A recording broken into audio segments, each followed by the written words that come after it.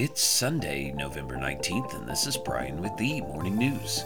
Give us 5 minutes and we'll give you the headlines you need to know to be in the know. SpaceX's second test flight of its massive Starship rocket ended early Saturday when the uncrewed vehicle spacecraft blew up, though the launch made it farther than the company's previous attempt. SpaceX said it lost contact with the Starship spacecraft about 15 minutes after launching from the company's spaceport east of Brownsville, Texas. Around 8 a.m. Eastern Time, a self-destruct mechanism appeared to trigger after contact was lost, exploding the craft, according to a SpaceX live stream.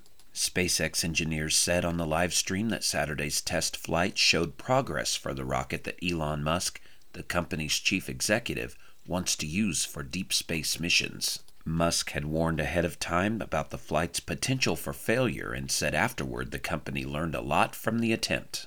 In other news, the last of 4 inmates who escaped from a central Georgia county jail last month has been taken back into custody, according to a news release from the Bibb County Sheriff's Office. Joey Fournier, 52, of Macon, was apprehended near Stockbridge, Georgia, just before noon on Saturday, the news release said. The escapee, who is accused of murder, will be returned to the Bibb County Law Enforcement Center, according to the release. We are grateful that this last escapee has been captured. My heartfelt appreciation goes out to all of the hardworking law enforcement officers from the Bibb County Sheriff's Office and from all of our partner agencies who worked tirelessly to bring these 4 fugitives back into custody, Bibb County Sheriff David Davis said in the release. The inmates' return to custody follows a month-long manhunt.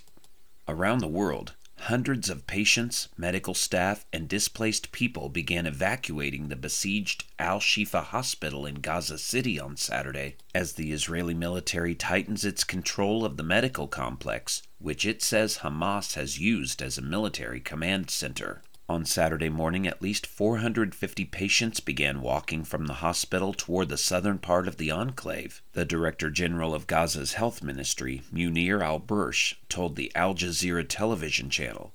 Patients were pushed in wheelchairs and on gurneys, and some hobbled on crutches, according to witnesses speaking to the channel. A military spokesman who reviewed pictures of the evacuation said armed Israeli soldiers were standing on the sides of the road as evacuees, some of whom displayed white flags, left the Shifa complex. Meanwhile, Ukrainian troops fighting through a stalemate notched a victory this week by securing a foothold on the eastern bank of the Dnipro River, pushing Russian troops back another front as Moscow struggles to make ground in its own offensive pushes across eastern Ukraine.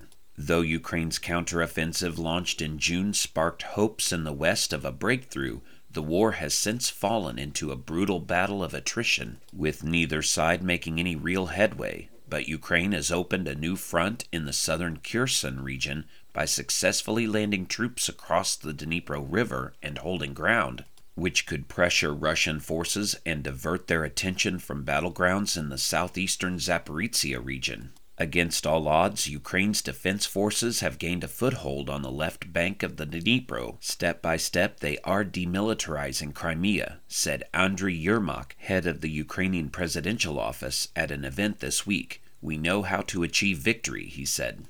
And a bottle of Scotch whiskey, billed as the most sought after in the world, sold Saturday for almost $2.7 million, an auction record for a bottle of wine or spirits.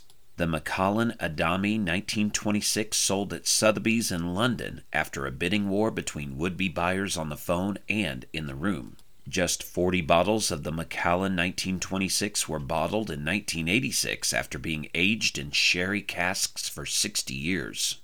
12 of the bottles, including the one sold Saturday, had labels designed by Italian painter Valerio Adami.